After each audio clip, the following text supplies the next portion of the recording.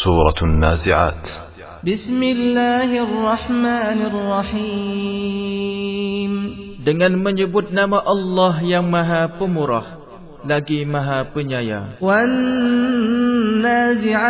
غَرْقًا وَالنَّاشِطَاتِ نَشْطًا وَالسَّابِحَاتِ سَبْحًا فَالسَّابِقَاتِ سَبْقًا فَالْمُدَبِّرَاتِ أَمْرًا. Demi malaikat-malaikat yang mencabut nyawa dengan keras, dan malaikat-malaikat yang mencabut nyawa dengan lemah lembut, dan malaikat-malaikat yang turun dari langit dengan cepat, dan malaikat-malaikat yang mendahului dengan kencang, dan malaikat-malaikat yang mengatur urusan dunia.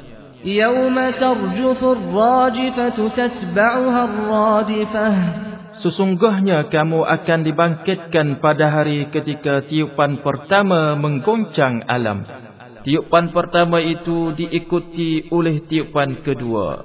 قُلُوبٌ يَوْمَئِذٍ وَاجِفَةٌ أَبْصَارُهَا خَاشِعَةٌ.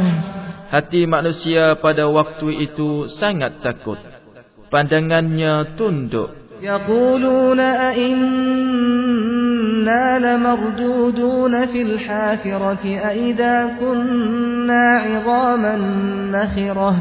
Orang-orang kafir berkata, apakah sesungguhnya kami benar-benar dikembalikan kepada kehidupan semula?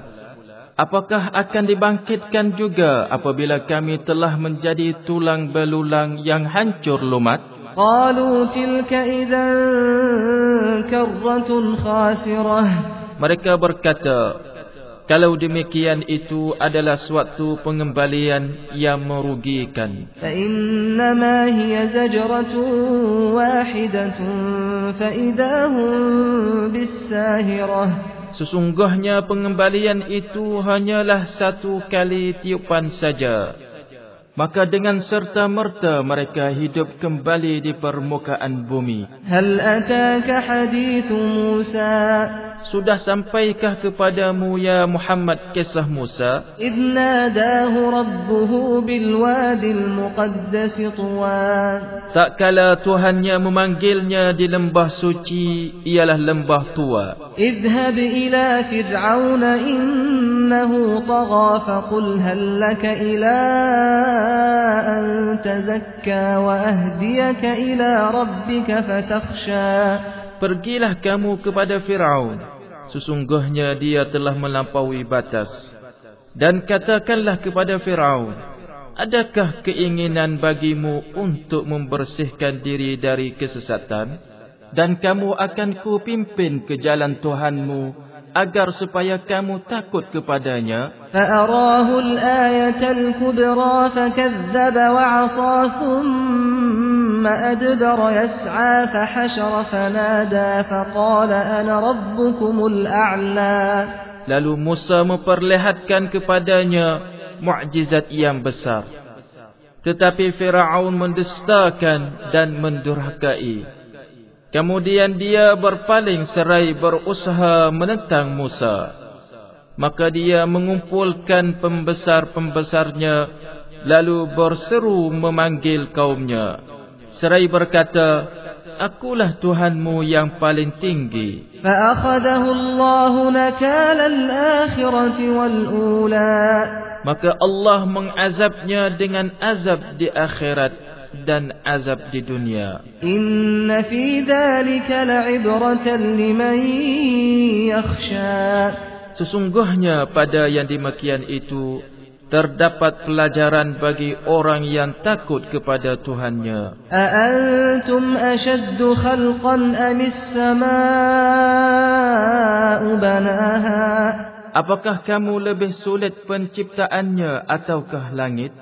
Allah telah membinanya. رفع سمكها فسواها وأغطش ليلها وأخرج ضحاها. Dia meninggikan bangunannya lalu menyempurnakannya, dan dia menjadikan malamnya gelap gulita dan menjadikan siangnya terang benderang. والأرض بعد ذلك دحاها أخرج منها ماءها ومرعاها والجبال أرساها. Dan bumi sesudah itu dihamparkannya. Ia memancarkan daripadanya mata airnya dan menumbuhkan tumbuh-tumbuhannya. Dan gunung-gunung dipancangkannya dengan teguh. متاعا لكم ولأنعامكم. Semua itu untuk kesenanganmu dan untuk binatang-binatang ternakmu. فإذا جاءت الطامة الكبرى. Maka apabila malapetaka yang sangat besar telah datang, يوم يتذكر الإنسان ما سعى وبرزت الجحيم لمن يرى. pada hari ketika manusia teringat akan apa yang telah dikerjakannya dan diperlihatkan neraka dengan jelas kepada setiap orang yang melihat. فأما من طغى وآثر الحياة الدنيا فإن الجحيم هي المأوى. Adapun orang yang melampaui batas dan lebih mengutamakan kehidupan dunia, maka sesungguhnya nerakalah tempat tinggalnya. وأما من خاف مقام ربه ونهى النفس عن الهوى. Dan adapun orang-orang yang takut kepada kebesaran Tuhannya dan menahan diri dari keinginan hawa nafsunya, فإن الجنة هي المأوى. maka sesungguhnya syurgalah tempat tinggalnya. يسألونك عن الساعة أيان مرساها. Orang-orang kafir bertanya kepadamu Muhammad tentang hari kebangkitan, bilakah terjadinya? فيما أنت من ذكراها إلى ربك منتهاها. Siapakah kamu maka dapat menyebutkan waktunya? Kepada Tuhanmu lah dikembalikan kesudahannya. إنما أنت منذر من يخشاها.